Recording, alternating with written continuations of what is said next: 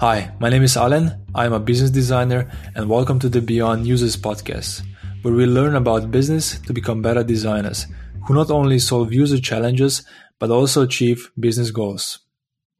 So, in this episode, I talked with Joel Califa, who is a senior product designer at GitHub.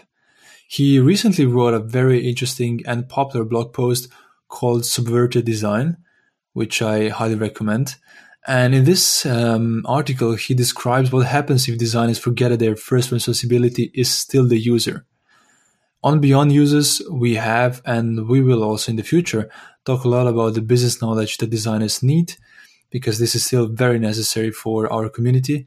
But I want to point out that again, that users are still designers' first priority. So having said that, in this episode with Joe, we spoke about the examples of subverted design.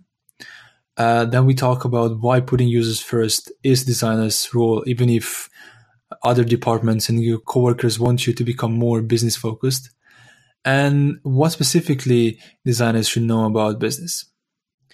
Just one more thing before diving into the episode. If you want to learn more about business, you can visit my website, beyondusers.com, and there you can take a 5-day email course which I put together. It's called Mini MBA for Designers. And in these emails, I present 5 business concepts that are relevant for designers and that I've also used in my design process. So that's available on beyondusers.com. So now, without further ado, here is a conversation with Joel Califa.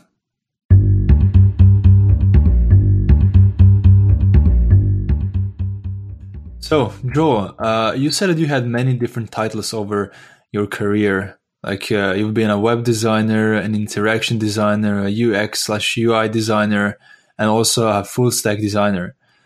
So, first of all, how do you introduce yourself today? I introduce myself as a product designer now. You're at GitHub, right? Yeah, I do a bit of everything, honestly, as many designers at startups do.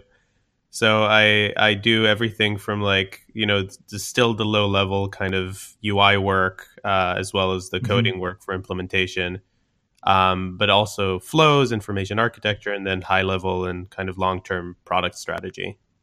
Got it. Hey, how would you, talking about all these titles, right, that you went through, if we kind of take a moment and reflect upon that, like having, I don't know how many, 6 to 7 different titles in your career, what do you think it tells us about our industry and the role that you had? I think it's fairly young. That's the main thing. So with software engineers, I think they've kind of had like either developer or engineer for the past 20 years. For us, we're still figuring stuff out, and our roles keep changing all the time because we don't have a very mature practice yet.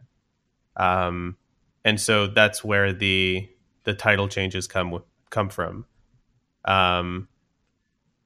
Also, I think the changes come from different sectors or sections of the industry thinking about the scope of design in different ways. So a UX designer comes from this idea of, okay, UX is one thing and UI is another thing. And we want to specialize in this one field or one area of focus. So we'll call that UX, which is, as a term, it's kind of super vague and like, what is the experience? But it tells something about the priorities of whoever holds that title, as well as whoever is hiring for that title. Product design, I think, was popularized by Facebook when basically they said, hey, like a designer has to understand a lot of different things. They need to work on strategy. They need to understand both like how to implement things and how to think about things. And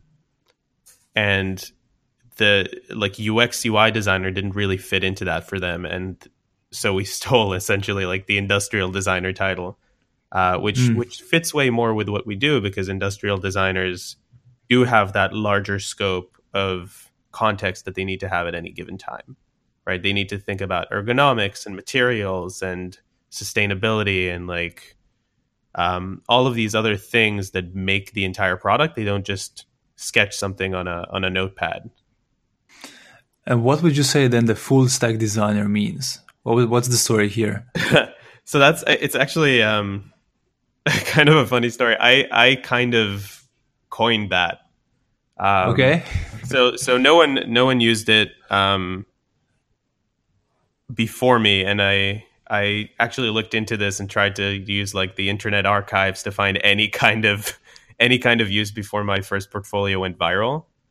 Um, and it just wasn't there. And then I used it, and now the entire industry is using it in different Cool. places. Which, yeah, in a sense, it's like, okay, that's super cool. In another sense, I like I never intended for this title to be like a um, far-reaching thing, and I'm not super happy about it becoming that. Um, Why not? it's also like super vague. It just means to me, I was looking for a way to sell myself as a designer, to frame myself and my skill set in a way that's valuable, and a way that's kind of really easy to understand. And so my main skill set at this point was like, okay, I can make things like very, very beautiful, which is you could see that as front end, right? The thing that the user sees and understands right away. I'm, very good at doing flows, which is kind of the maybe kind of middle end part. And then I'm also like a technical designer, right? So I didn't want to say designer who codes or whatever. I wanted to frame it Mm. as um, something that would be more valuable to an employer. So I landed on full stack designer after like a bunch of iteration. Mm-hmm. And I thought it was clever and cute, and I put it out there, and then I just started seeing it everywhere. That's super interesting. Like, especially the point when you're talking about selling yourself as a designer. I think this is where all these different titles kind of come into place. And I'm just wondering, like, with all of your experience, like, if you are a designer that's still kind of trying to figure out, like, if he's looking for a new job, she's looking for a new job, how would you figure out which title to put on your portfolio? Maybe first question, like, does it even matter what kind of title you put? And the second, like, how would you figure out which one to use when? Yeah, no, it's a great question. Um, I think so. I think a job search process is really like just a big design project, like a personal design project. And so you have like goals, right? And those are the things that are most important to figure out. Um, the title is going to be the solution um, to the problem that you have, and the problem you have might be any given number of things, right? I might be interested in working for a company like Google, where maybe having like interaction designer or UX designer or something more focused might be better, right? Because it's a big company, um, and there's more specialization there, right? And they're looking for more Mm-hmm. specialized people. If I'm looking to join a startup, where I'm going to have to wear like a whole bunch of hats, and the kind of contemporary industry vision is we're hiring product designers, then I would want to kind of align with that. So it's the title, like each title has a lot of um, not baggage, but like a lot of associations to it now. Mm-hmm. And so you need to understand what those associations are, and what's going to come across as most valuable to a given employer, and the employer that you want. Um, Mm-hmm.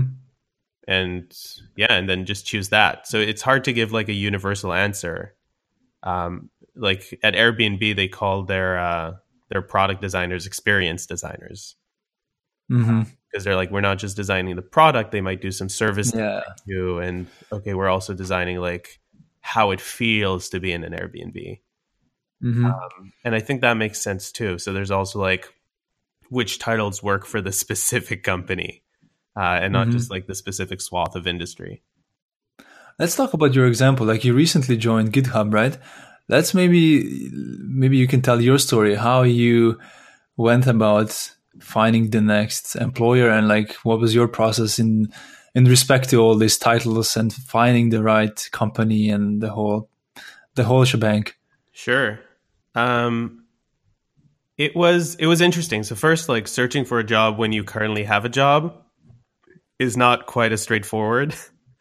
Um, so you have to kind of either use your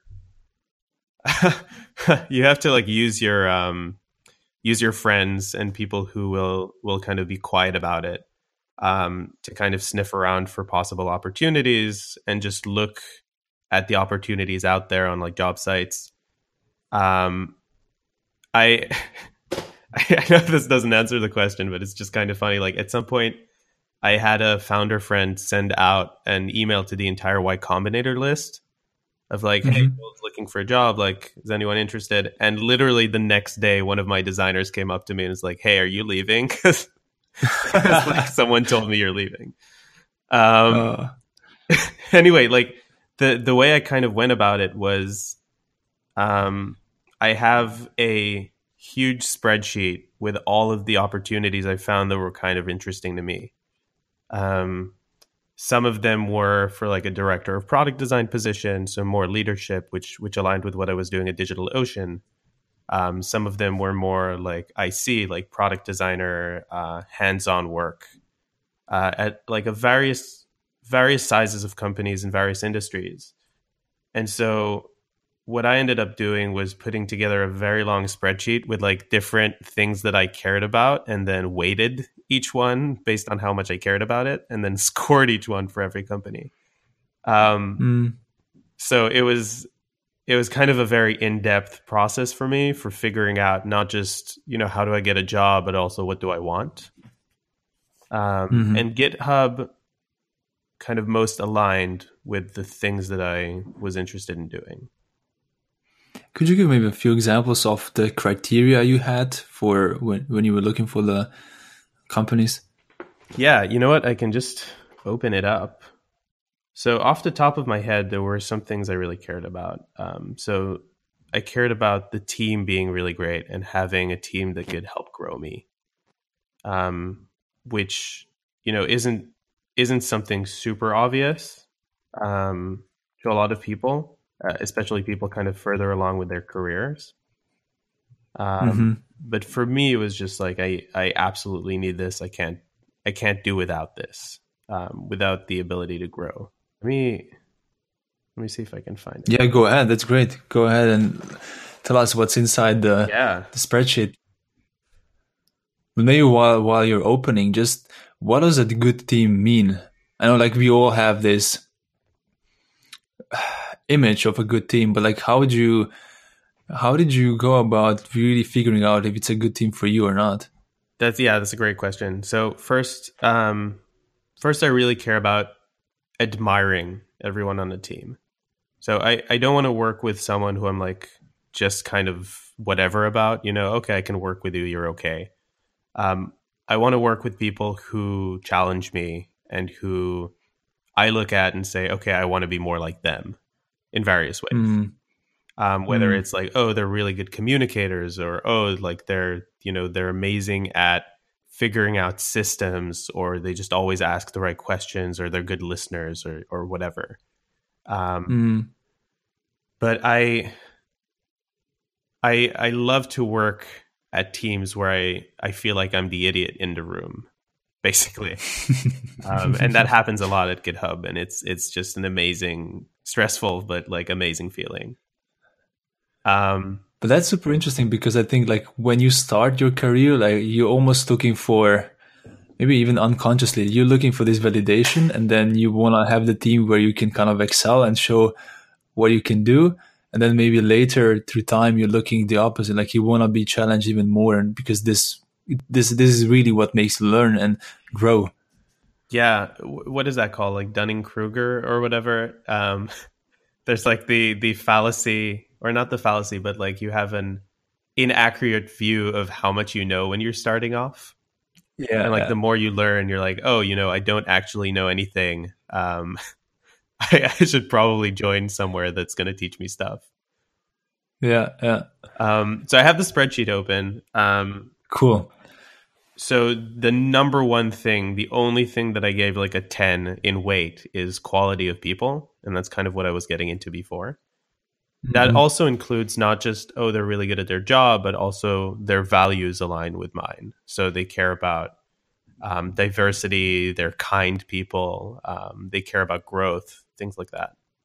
Not Mm. necessarily, hey, like these are people I'd like to go out and have a beer with or whatever, but people who we kind of get each other. Mm. Um, Also, very important is work life balance. Um, the that ability to be flexible in hours. Um, Hmm. the ease of actually shipping things. So I wanted to work somewhere where I could work on something and know that politics or bad project management wouldn't get in the way of actually getting stuff out to users. Hmm. Um, so I weighted things based on that. So being attached to a good product manager was important. Confidence in the company's future also important. Uh, the specific thing that I'd be working on resonating with me. Um, Brand recognition was there, so some stuff in terms of like, how is this going to be helpful for my future? So, what's Hmm. the brand recognition? What's my title? Is there a path to leadership? Things like that. Mm. It's a very nice list. You should think about publishing it if you haven't done it yet. That's a good idea. Yeah, I probably will. And if you do, then let me know, and then I can put it in the show notes too. I think a lot of people might could be interested into this and could use it. But one of the things I wanted to ask you about the specific criteria that you have is how would you go? How did you actually go about finding the data on this stuff? For example, you talked about the work-life balance and about shipping things. This isn't the stuff that you can just find online, or is it? Like, how did you get those information and data points? Yeah, no, that's an awesome question. So I think a really important thing is building this list of things you care about before you actually start the job search. And then as you're researching things, you can start filling these in, right? So stuff like brand recognition, you can get pretty fast. Stuff like Yeah. flexibility in hours or ease to ship things, those can translate into questions that you ask during your phone screens, during your interviews, because an interview is kind of like not many people or like not everyone really gets this, but an interview isn't just them interviewing you, it's also you figuring out Hmm. whether the company is a really good fit for you. Yeah. And then you just don't stop asking questions until everything's filled out and you feel confident that it's filled out right. Got it. That's a super nice process. Really nice. Thank you. Yeah, I will definitely open source this. Do it. I think a lot of people might use it. Look, let's make a segue to the next topic. Actually, you published a really interesting and a popular post recently. So anyone listening who haven't read Joel's article called "Subverted Design," you should definitely read it. The main idea is that as designers become more senior, you notice that they start caring more about business. Actually, they even start caring too much about business, so their like priorities shift. So, uh, maybe let's talk about your experience first. Like, could you tell us like, how was it for you when you started your career in terms of these priorities, and then when did you notice things start shifting and then starting being fishy? Yeah. So early on, didn't have any business contacts. Um, and the kind of the way that my role was framed very early on, like I started as a visual designer, moved on to be kind of more of a UX designer.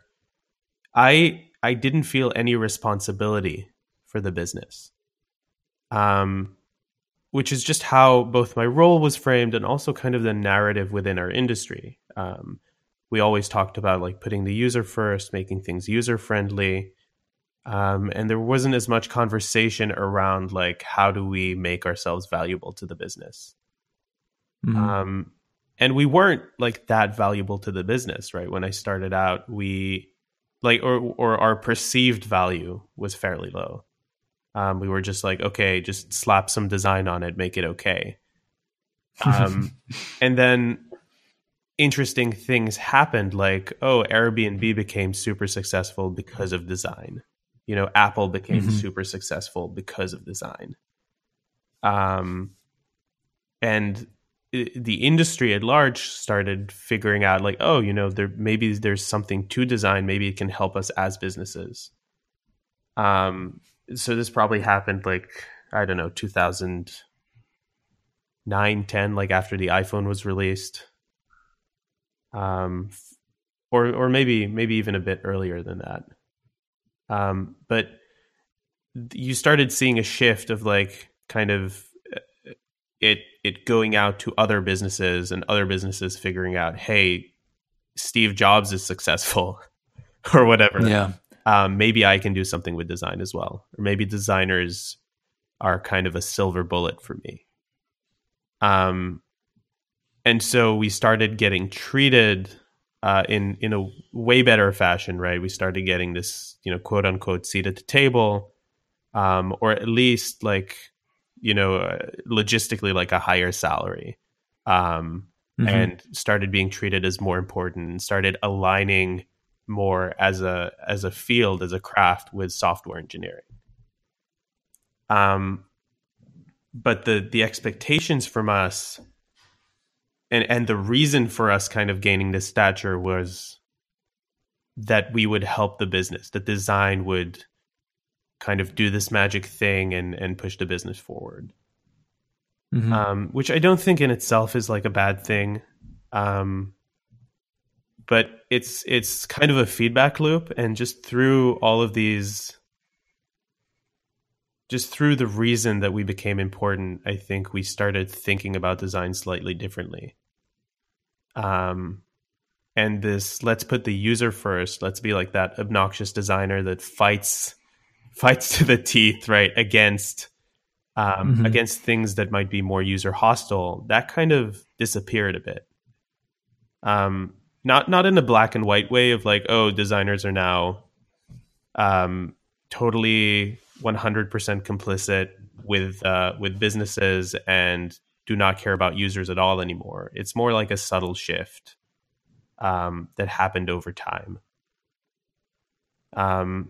And I found myself also judging myself based on that kind of stuff. Like, is the product successful? What is adoption like?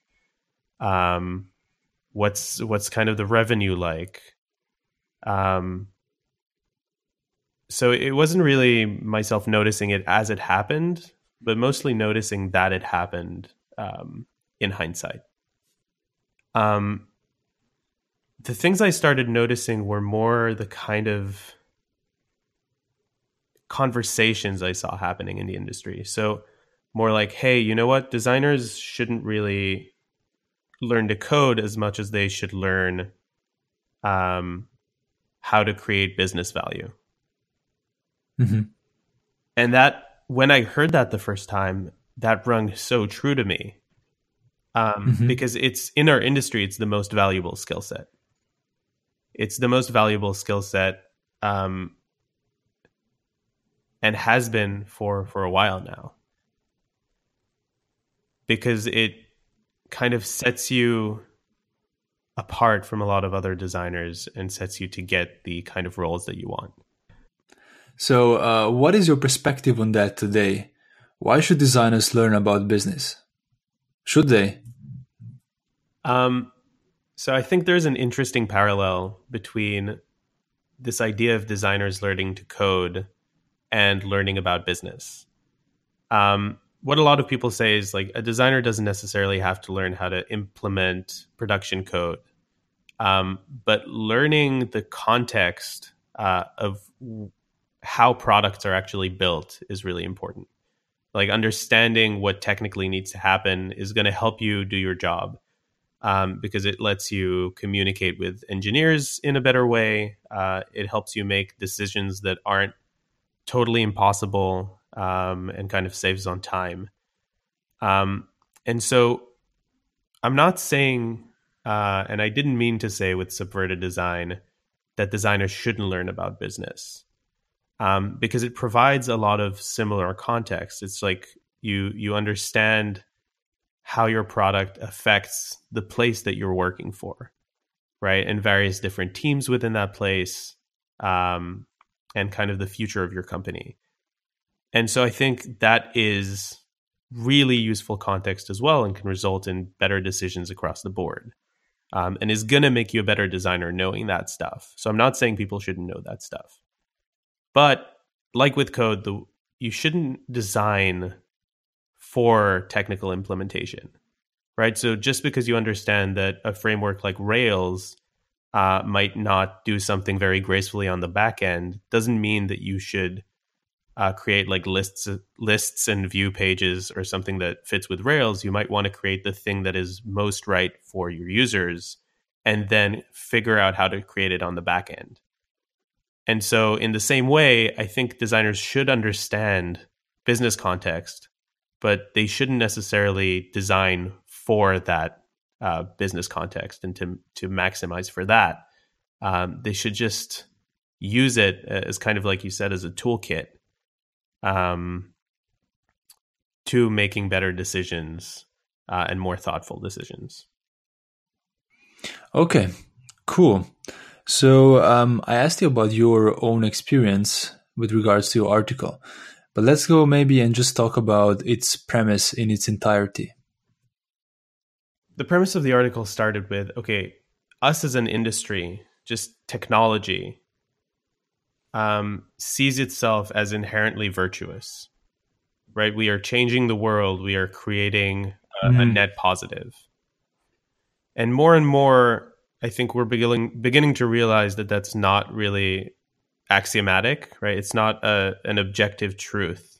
And there's a lot of stuff that tech does in various places that, hurts housing markets, hurts the way people think, hurts engagement with life, or even like creates avenues for abuse. Like there's a lot of stuff that tech does that's kind of a net negative.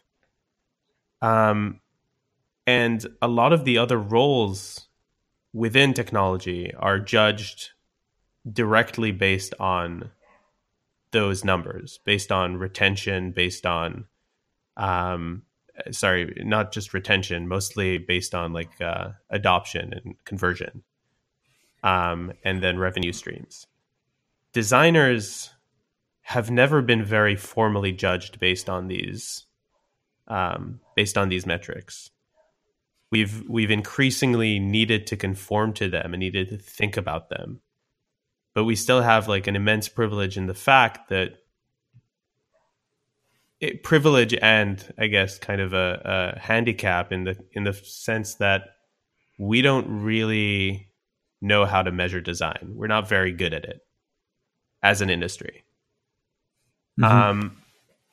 And so when I see our role where we have that opportunity to really push the user story and push the user's experience as a priority, we're doing that less and less because these other roles are incentivized not to do that as much. I'm not saying they don't. I'm saying the incentives are, we will tie your bonus up to how your product performs, not in the sense of customer happiness, but in the sense of the hard numbers, like how much revenue is it bringing in? How does it affect the bottom line? Mm-hmm. So when you have all of these different roles that are incentivized to care more about the business, and designers are veering closer to caring more about the business, then those are the kind of products that are going to start being released. The ones that are framed around business needs rather than user needs. And you'll see these in like subtle ways. Could you give a few examples? You do give a few examples, like I think LinkedIn and Facebook in the article. Could you talk about these for a moment? Sure. So LinkedIn is kind of the classic, right? LinkedIn is basically the foundation of the product is dark patterns. I don't know why. I see like a lot of inherent value in LinkedIn, but the I guess they're not seeing the kind of numbers they want to see. And I've always seen over the years then LinkedIn trying to push me into doing things that I don't want to do by tricking me. Um, I gave another. So the example I gave with LinkedIn is them showing. They have the page that shows you kind of, hey, here's who you might want to add to your network. Here are some friends you know, etc. And then they intersperse in that. Here are a few of your friends that aren't on LinkedIn, and the link looks exactly the same. And so instead of adding them to your network, you're going to be inviting them to join LinkedIn. So that's one of the grosser, kind of more obvious examples. But when I talk about design being subverted, I mean the more subtle ones that maybe you don't even notice that you're doing. And so the other example I gave was first Facebook. When you try and deactivate your account, what they do is show you like a bunch of your friends' photos, and over each photo they say Sarah will miss you, Freddie will miss you, David will miss you, and they say your number of friends, right, your 1,000 friends or whatever, will no longer be able to get in touch with you, which is like another layer on top of that. Yeah. So the thing is about this page is it's not easy to get to this page, right?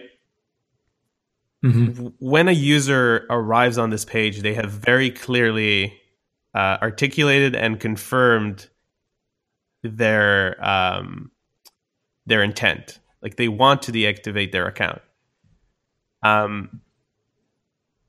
And a thing Facebook can do is say like, hey, are you sure? They can ask, why do you want to deactivate your account? To get future data for how to change the product and make less people churn. But instead, what they've chosen to do is create this emotional friction in order to stop people from deactivating their account. And I see that as like a prime example of this, because you can rationalize that, right? You can say, hey, but maybe people are forgetting how valuable Facebook is, and we should just remind them a bit. And maybe when they see that they won't be able to contact George in the future, they might decide that it's in their best interest not to deactivate. Yeah. I kind of see that like dangling a cigarette in front of someone who just decided to quit. They're just like, hey, like, are you sure you want to quit? You won't be able to smoke this anymore. and you like that. Yeah. Good. Yeah. So good point. So it's just like small decisions that I think as you're making them, they feel like they're okay. But when you think about them a bit closer, they're clearly designed with business goals in mind, with reducing churn. Another example was Airbnb. When you're looking for a booking at any given time, they say, hey, there's only 14% of listings left on this date. Like, we recommend that you book it right now. Booking does the same. Yeah. And I hate it. It's funny because, like, again, you can frame that as like, hey, we're just telling you, like, we're giving you some more context for your situation, right? You might want to do this. You might want to buy now. And that's good for you because if you try it later, you won't be able to do it. But they show that everywhere, you know? And I'm not convinced that it's real, because this is the kind of stuff companies often do to encourage you to do the thing that they're interested in you doing versus the thing that's really good for you. Creating fake scarcity, fake deadlines for product and so on. Exactly, right? Like wait lists. You know, wait lists are great for marketing, but not the best thing for users, maybe. Mm. But let's say that you find yourself in a situation where someone in your team comes up with this rationale that you should do this kind of design. How would you fight against it?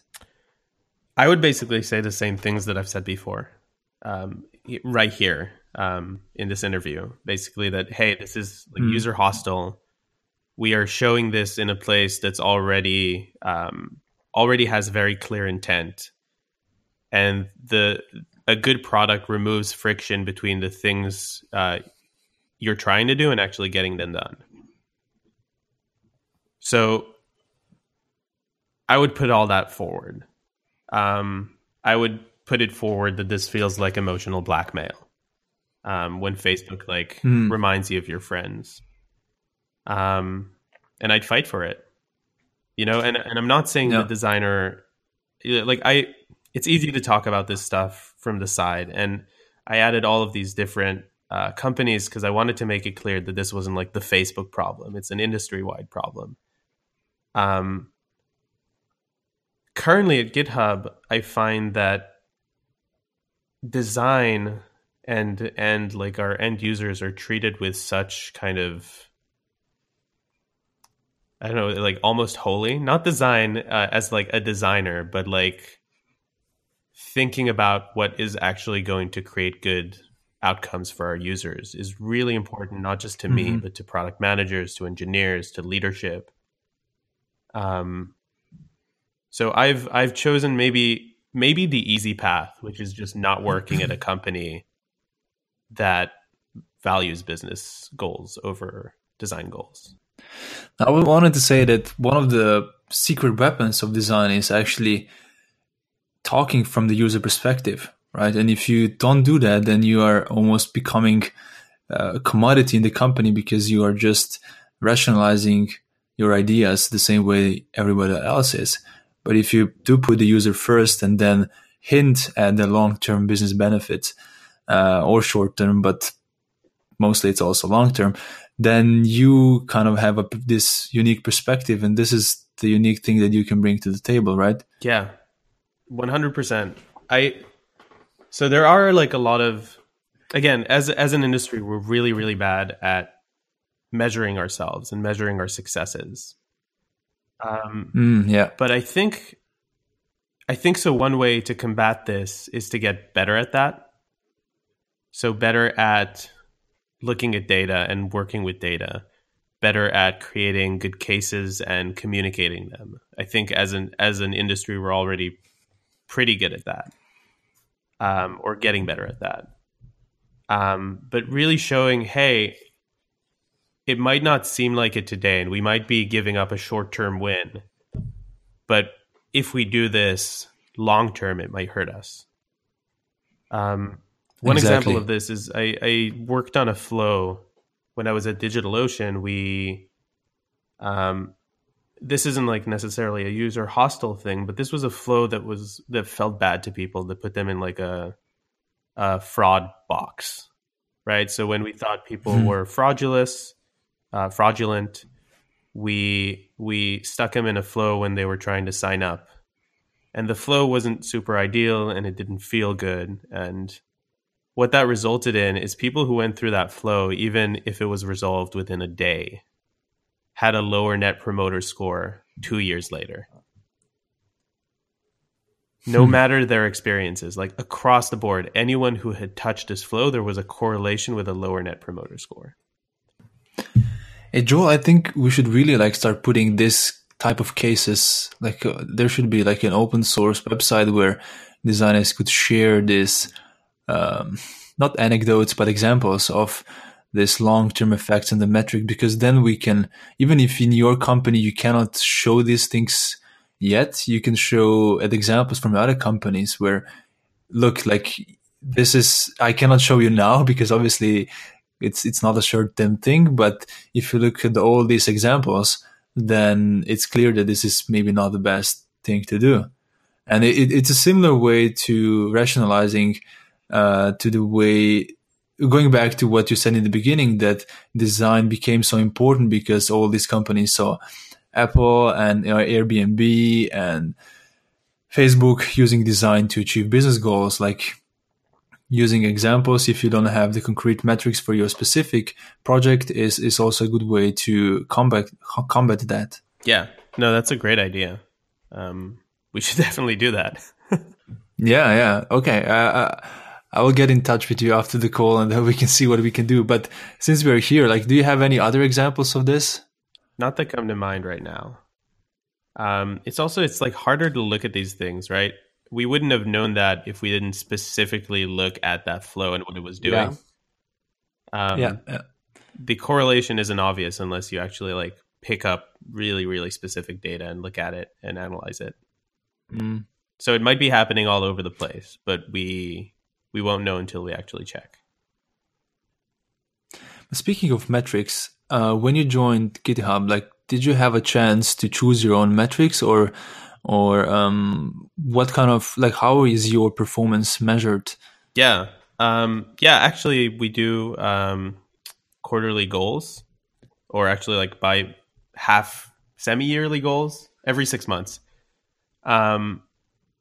We just went through this process and we set up the things that we care about, the things that we want to grow at, the things we want to leave our team with by the end of that time.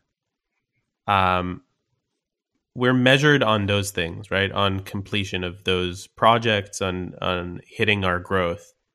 And then we're also measured on how well we collaborate with the team, right? Which is not as quantitative as looking at a product. It's more just like making sure that the team you're on is healthy and that the bar of designs that are coming through are up to the standard of the organization. So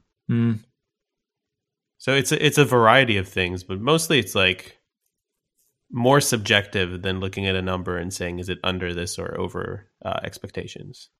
But if I understand correctly, it's a mixture of quantitative, like in this case, completion of a project, and a qualitative kind of a feedback from your coworkers. Yeah, exactly.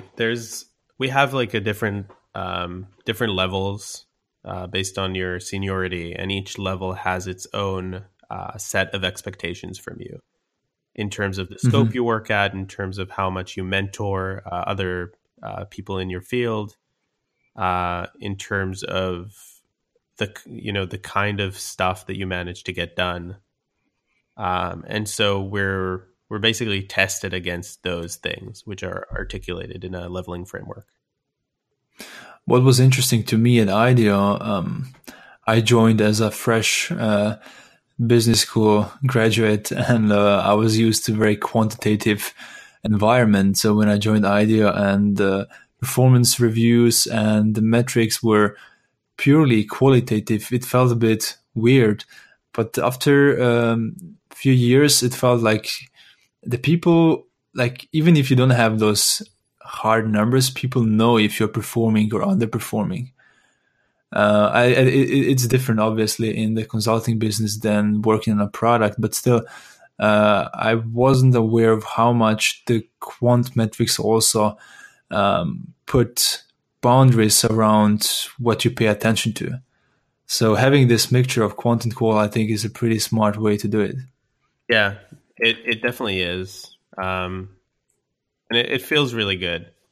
On my team at DigitalOcean, I tried to do the same. I tried to judge them based on how they were doing on their teams, based on how they accepted feedback about that. I would set up bi-weekly meetings with their PMs and their engineering managers, and then I'd also figure it out based on the goals they set for themselves versus goals that I am setting for them from above. And then it's just a matter of working with them to make sure those goals are the right goals. And so it becomes more about personal growth rather than, oh, this product that you made needs to be successful. Because actually, failures are a good thing. They teach you a lot. Yeah, definitely. So as you know, like, the purpose of this podcast is also to educate those designers who are totally on the user or art spectrum of, you remember when we talk about the spectrum of user being on one side and the business being on the other side. So I still see a lot of designers being totally on the user side and forgetting about business completely, which is also not the way to do it. We spoke a lot about being too much on the business today, but I wanted to ask you, how did you start getting some business education when you were moving towards the right side of the spectrum? Right. Mostly just listening. So Mm. as you gain more experience at work, you start. Well, I've noticed that at least for me, I was a visual designer. At some point, visual design became easy, and I stopped being interested in it, and I got more interested in kind of the higher level stuff for flows and information architecture, and wireframing and figuring out where this button should go instead of like how it looks, and that was more challenging and rewarding. And then I kind of figured a lot of that out and became fairly competent at it, and it became a bit boring too, and I started being more interested in like product strategy. And as these interests grow, the things you pay attention to kind of shift. Um, and I found myself going to more strategy meetings, listening more when PMs talk about unit pricing, talking to finance to figure out how things work, how different pricing models work, etc. And so I never just sat down and grabbed like an MBA book or whatever Mhm. and like read it from cover to cover. It's mostly like gained pieces of context over time. Mhm. Um, so I'm probably not the best person to ask. No, but I think that's a great way to do it, because one of the tools of design is actually empathy, listening, taking in a lot of information that's maybe totally out of your area of expertise, but then digesting it and using this toolkit, this mindset, this approach also towards your coworkers, right? Which you've done, then is the way to learn in a way.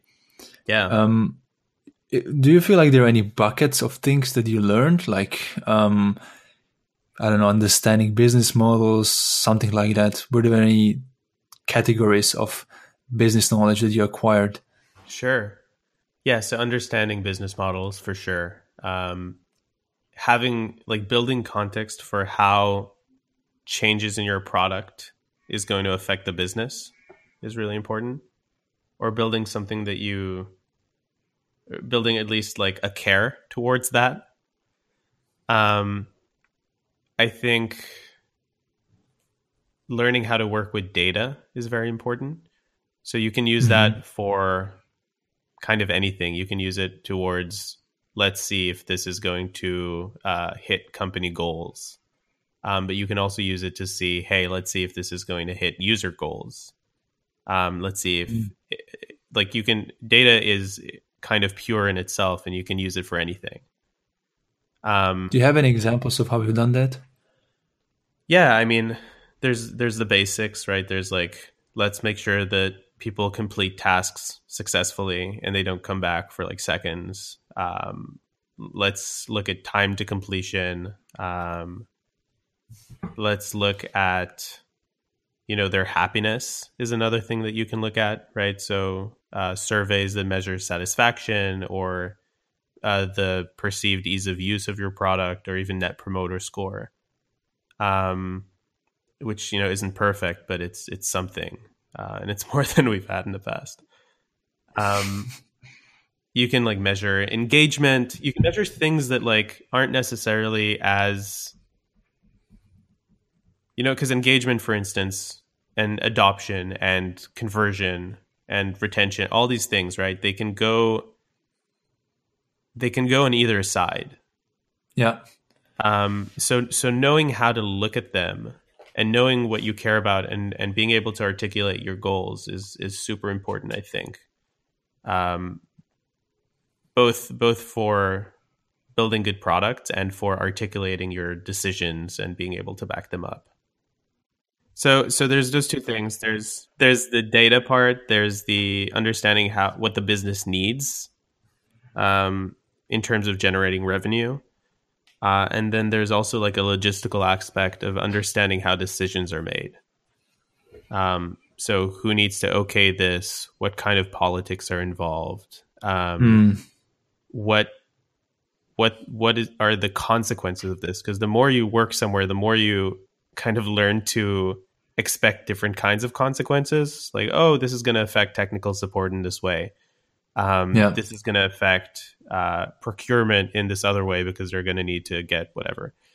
And the larger and larger your lens is, the more context you have and the better kind of decision you can make. Yeah, definitely. Hey, Joel, I want to finish up with two last short questions. The first one is, what kind of advice would you give to a young designer who is just starting out? Yeah, that's a great question, and I actually get it quite a bit. I think the number one piece of feedback I can give is figure out what you want. Because until you know that, until you have kind of a direction or a goal, then everything else that you're doing could be in the wrong direction, right? It could be a waste of time. I actually have a talk about this that I've been doing around the world called Full Stack Anxiety. And if you look that up, you'll probably find it. I'll put it in the show notes too. Sure. But it's just like, it's not super complicated. It's just a framework of figuring out what to learn. So if you're starting out, you want to aim towards the job that you want. Right. And if you don't know what that is yet, that's where research comes in, right? Just look at what's out there, talk to whoever you need to talk to, industry leaders. People usually accept, emails or questions about the industry. Like what I'm saying is usually people in the industry are pretty nice. And if you reach out to them, they'll try and help you. Yeah. So do that, right? Try and figure it out for yourself. What do you want? And then when you figure out what you want, you need to figure out what you need to get it.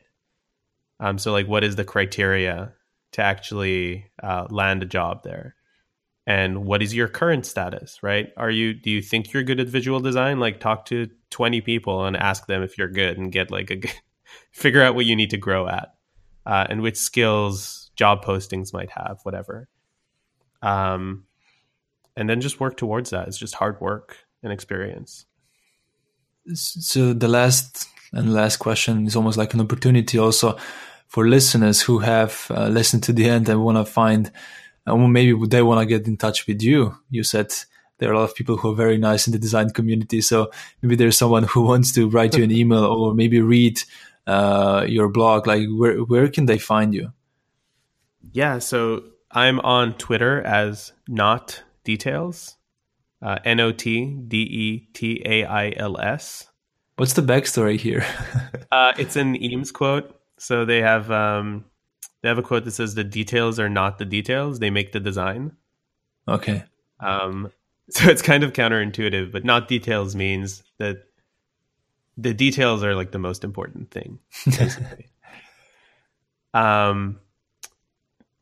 Anyway, you can find me there. You can find me on joelcalifa.com /blog if you're interested in reading some of the stuff that I've written.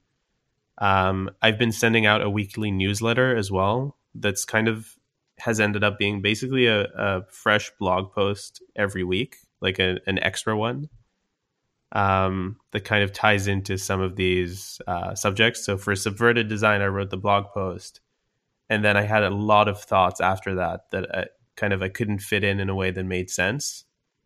And so I sent out an article about like different things we could do to actually get out of the current situation, some of which I've talked about today in the podcast, but other stuff we didn't get time for. So the newsletter has been fun to write. That's it basically, like Twitter and my blog. That's where you can find me. Perfect. And I'll include the links in the show notes. Cool. Thanks again for your time and for awesome discussion, Joel. Yeah, thanks for having me.